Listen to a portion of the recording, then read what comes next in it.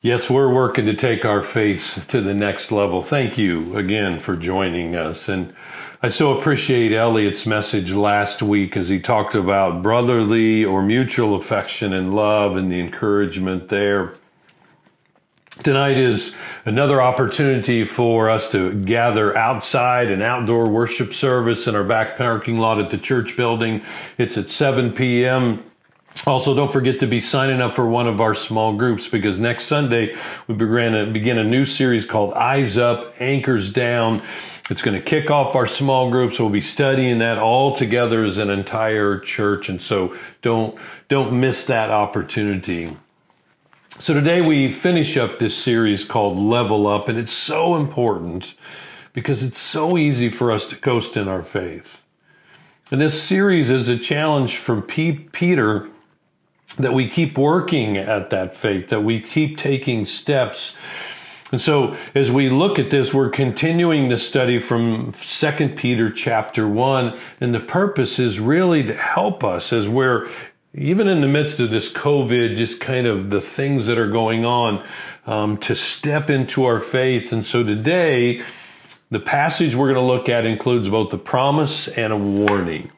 So which are you more motivated by? You more motivated by a promise or by a warning?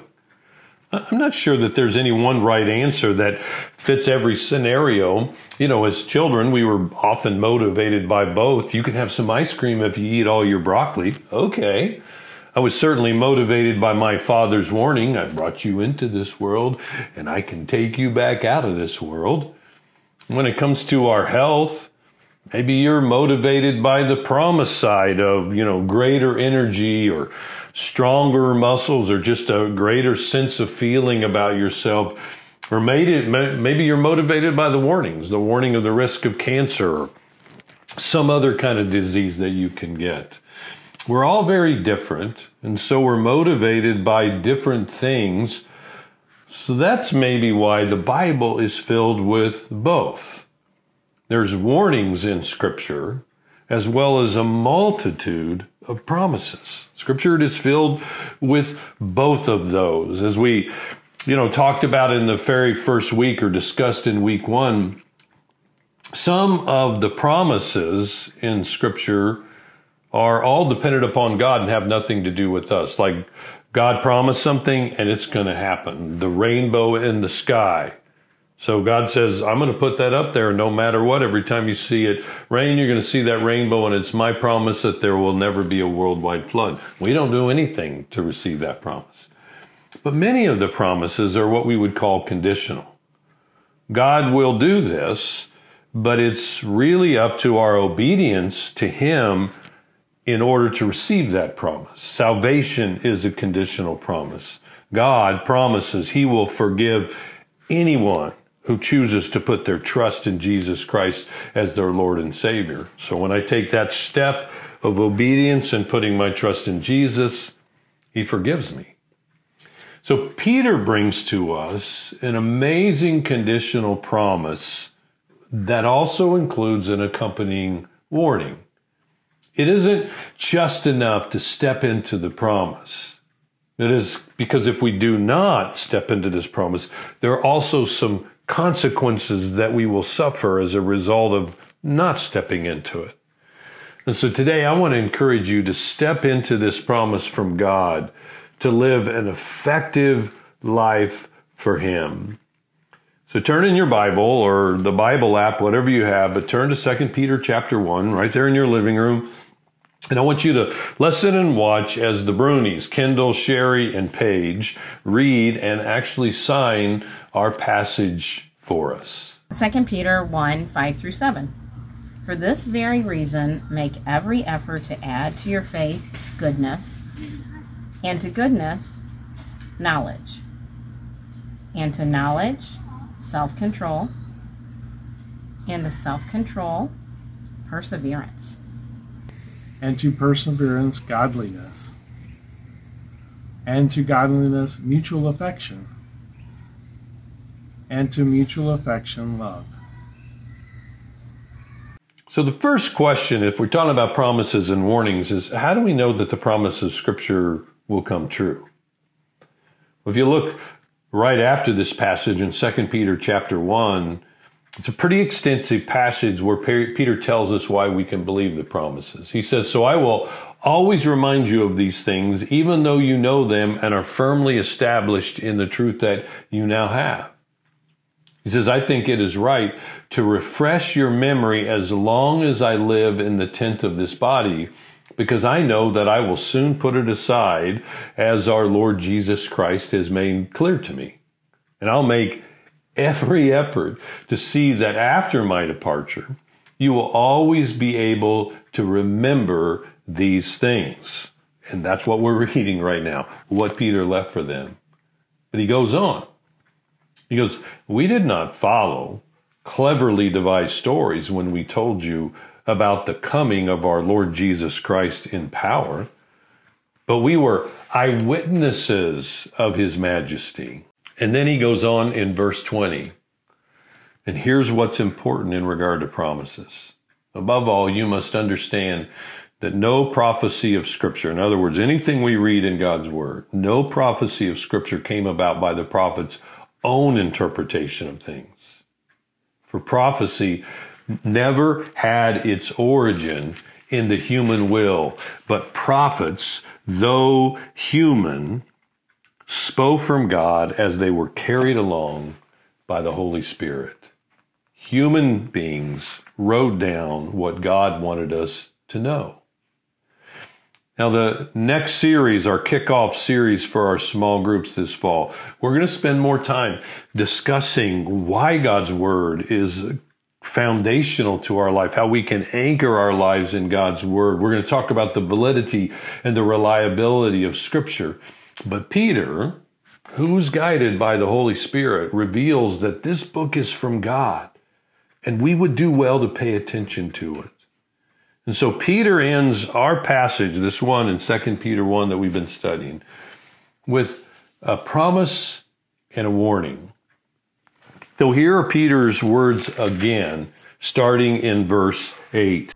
"For if you possess these qualities in increasing measure, they will keep you from being ineffective and unproductive in your knowledge of our Lord Jesus Christ. But whoever does not have them and is nearsighted and blind, forgetting that they have been cleansed from their past sins. Therefore, my brothers and sisters, make every effort to confirm your calling and election. For if you do these things, you will never stumble, and you will receive a rich welcome into the eternal kingdom of our Lord and Savior, Jesus Christ."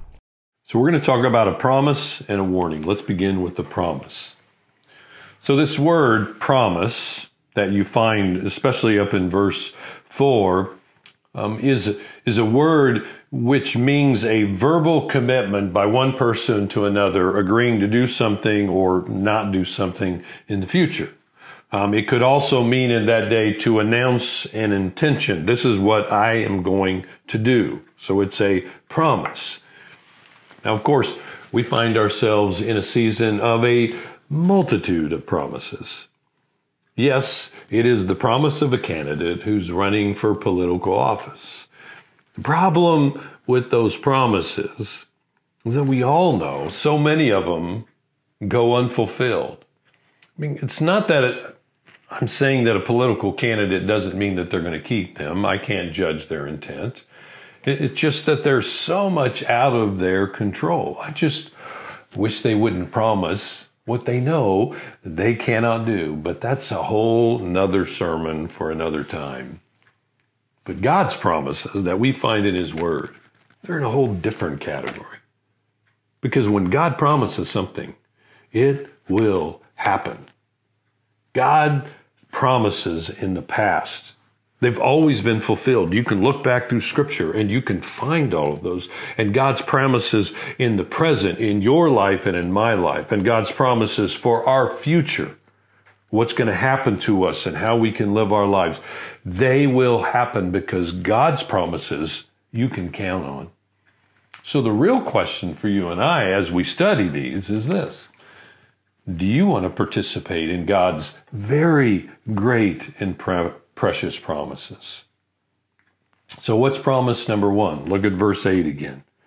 For if you possess these qualities in increasing measure, they will keep you from being ineffective and unproductive in your knowledge of our Lord Jesus Christ. So let's take a moment and break that down a little bit. So he says, for if you possess these qualities. To possess something means it's at my disposal. It was often used in regard to our possessions. We possess our possessions. The idea is that we may need to make these qualities our qualities.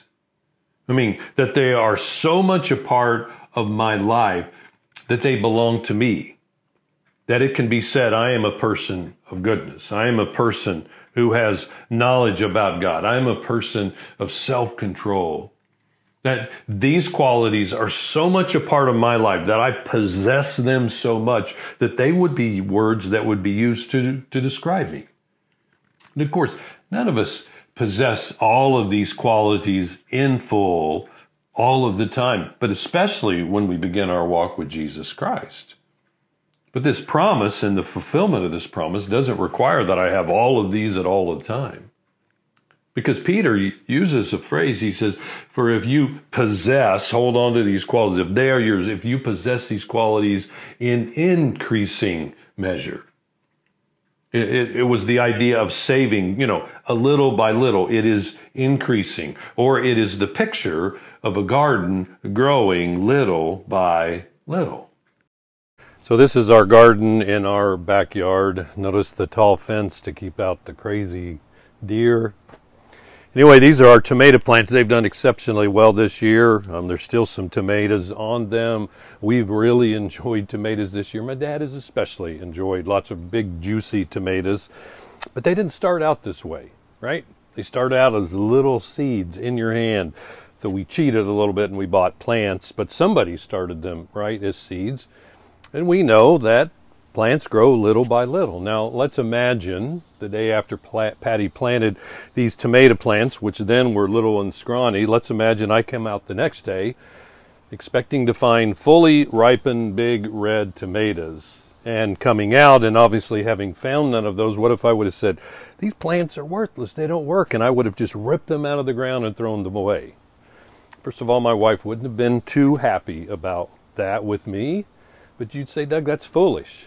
We know that you can't come out and expect tomatoes to grow overnight. And the same is true in your walk and my walk in relationship with Jesus Christ. We don't become fully mature the moment we come out of the baptistry or the moment we say yes to Jesus Christ. It's little by little. And so we need to understand that the promise Peter uses in that word, this increasing measure, it's more about slow growth. It's more about a regular, consistent development of this part of faith in our lives.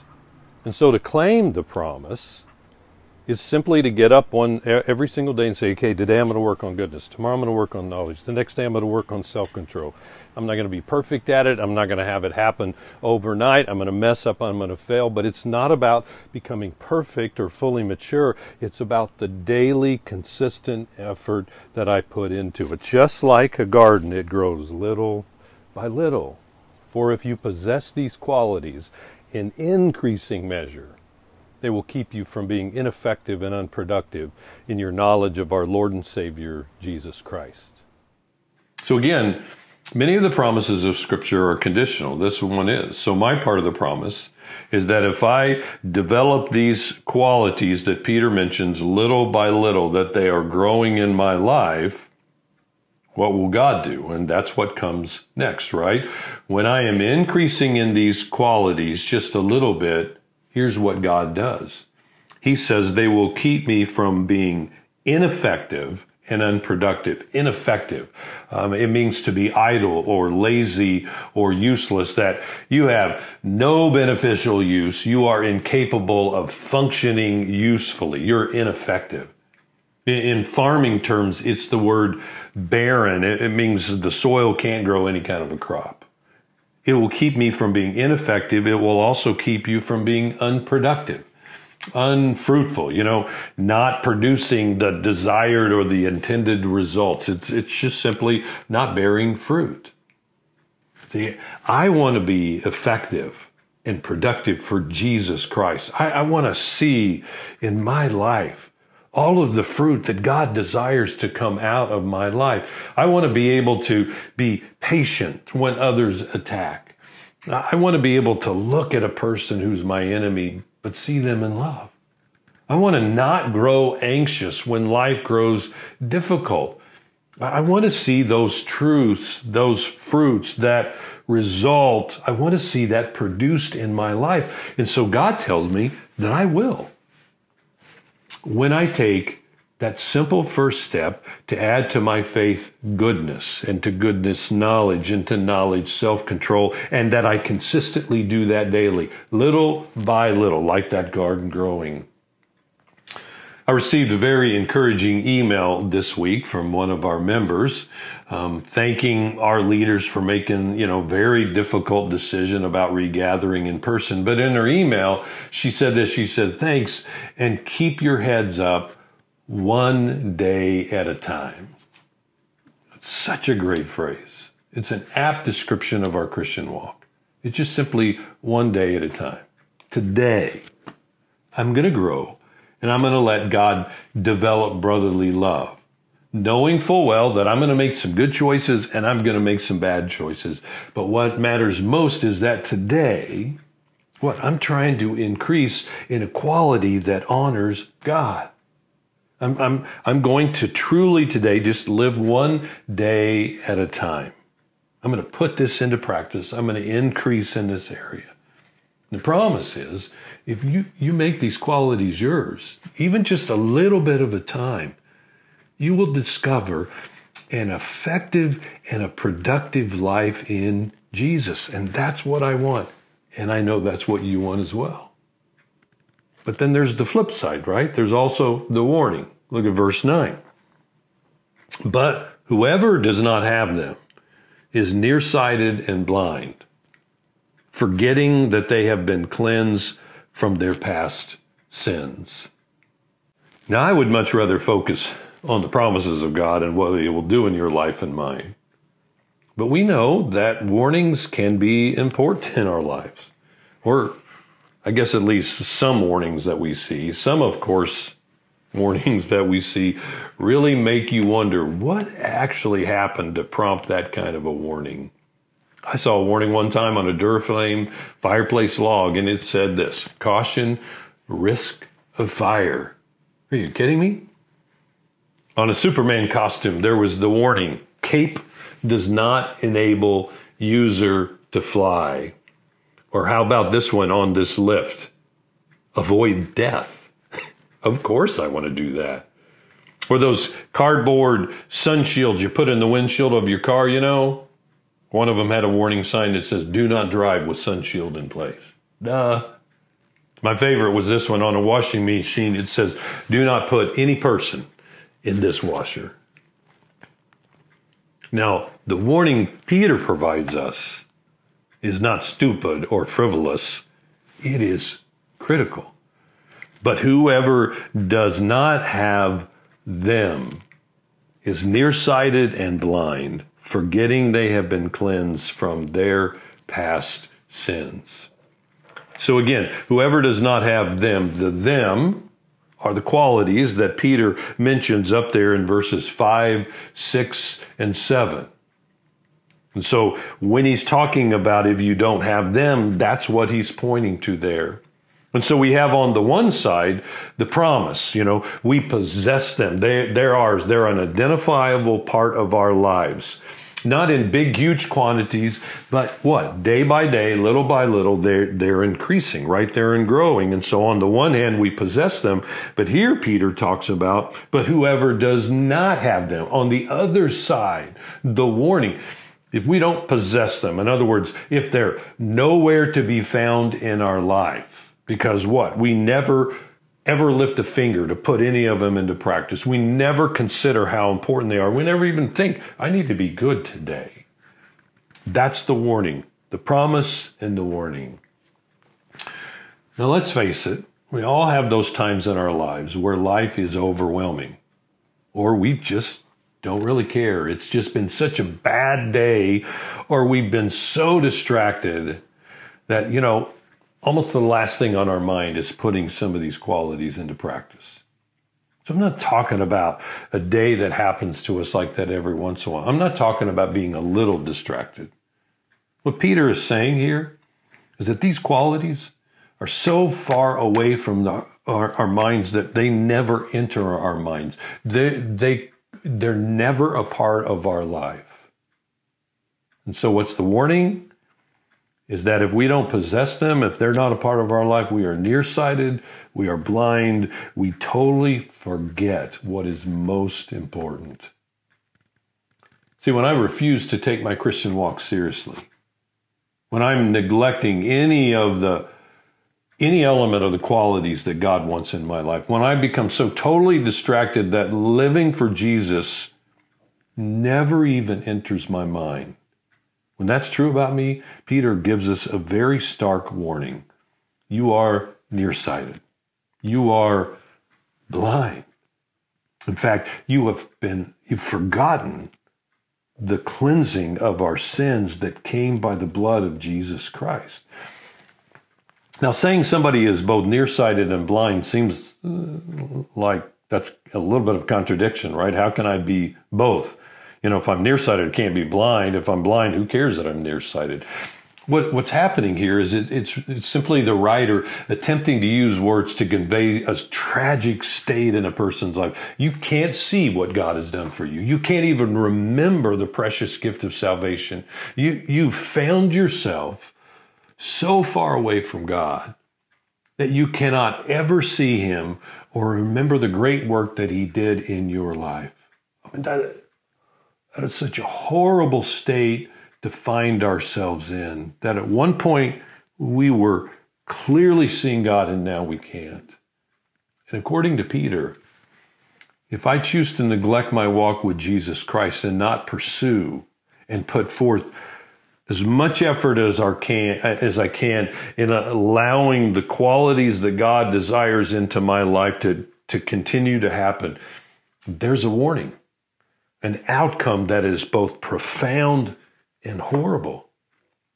And the reason Peter provides us this warning is not to terrify us, but rather to inspire us to know that we must keep our walk with Jesus as the top priority in our life. Because you know and I know that the distractions of this life conspire against us. I mean, there's so many things that happen in our life that work against us focusing on Jesus Christ. And so my question is for you, is this you today? Are you so far from the work of God in your life that you're blind or you've forgotten what God has done for you? I mean, if that's you, then there's an amazing parable that was told by Jesus that I really want you to listen to. It's from Luke chapter 15, beginning in verse 11. There was a man who had 2 sons. The younger one said to his father, "Father, give me my share of the estate." So he divided his property between them. Not long after that, the younger son got together all he had, set off for a distant country, and there squandered his wealth in wild living. After he had spent everything, there was a severe famine in that whole country, and he began to be in need. So he went and hired himself out to a citizen of that country, who sent him to his fields to feed pigs. He longed to fill his stomach with the pods that the pigs were eating, but no one gave him anything.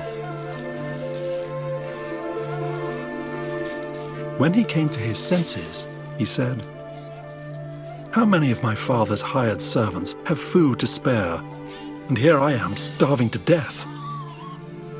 I will set out and go back to my father and say to him, 'Father, I have sinned against heaven and against you. I am no longer worthy to be called your son. Make me like one of your hired servants.' So he got up and went to his father. But while he was still a long way off, his father saw him and was filled with compassion for him. He ran to his son, threw his arms around him and kissed him.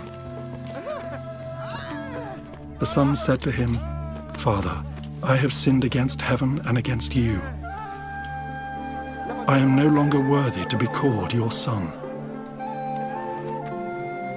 But the father said to his servants, "Quick, bring the best robe and put it on him. Put a ring on his finger and sandals on his feet. Bring the fattened calf and kill it. Let's have a feast and celebrate. For this son of mine was dead and is alive again. He was lost and is found." So they began to celebrate. My prayer is that today is your come to your senses day. That today you choose to return to the Father whose arms are open wide to you in love for you. If that warning is true for you, it's time to come back to God. But be warned that the longer you walk in the other direction, the longer you walk the other way, the more difficult it is to find your way home. But it is never too late. And as we have encouraged you in this series, it's not about huge things happening every day in our life. It's just one step. That's all God is asking. And when we take that one step, God in His great love empowers us through His Spirit to live for Him. Now, it does require our first effort, right? We're the ones that need to take the step. We're the ones that need to begin to move that way. But when we begin to take that step, God takes over and God works through us. Do you ever think much about the power steering in your car? Probably don't even give it a second thought, of course, until you're driving down the road and your power steering goes out and you can't even hardly steer the car. Or when your car is sitting here and it's not on right, it takes so much effort to even try to turn the steering wheel. When we talk about being effective and productive in living for Jesus Christ and our knowledge of the Lord Jesus Christ, when Peter says, we need to have these values in increasing measure, we sometimes wonder, how can I do that? How can I have those kind of qualities in my life? It's a lot like power steering in the car. It's like all I have to do is begin the effort and the Holy Spirit takes over. And so when my car's on, right? All I have to do is take a finger and it's no effort to turn the steering wheel. And that's how God works in your life and my life. We initiate the effort and God's Spirit takes over and empowers us almost in a beyond human way to be effective and productive in our knowledge of Jesus Christ. And so I don't have to be perfect, right? That's not the idea here. I just need to begin the effort every single day. And so whether it's goodness or it's knowledge or it's self-control. For me, I've struggled in my life in the area of anger. And it was like in the past, I didn't even care. But as I began to see God's need in my life and I began to let God work in my life, I began to face some of these situations in which I would typically become so angry, but then I would realize I need to put forth that effort. And so I'd say, God, I need your help to exercise some self-control here. But I began to take a step of listening more carefully or of speaking slowly. And something happens and God begins to take over and work in my life. God wants to help us be effective and productive. But we must take that step. We must begin that work and effort in our lives. God has provided you and I everything we need to live for Him. And through His promises, His great and precious promises, we can escape being polluted by this world. And we can live a life of meaning and significance for Him. How do we do that? By putting forth every effort. By increasing our work to add to our faith in Jesus the qualities of goodness and knowledge about God, of self-control, of perseverance, of godliness, of brotherly kindness, and love. And when we daily put forth even just a little bit of effort to increase in these areas, what God does is he steps into your life and mine, and he empowers us so that we are effective and productive. And when we choose to be distracted, then the warning is very telling.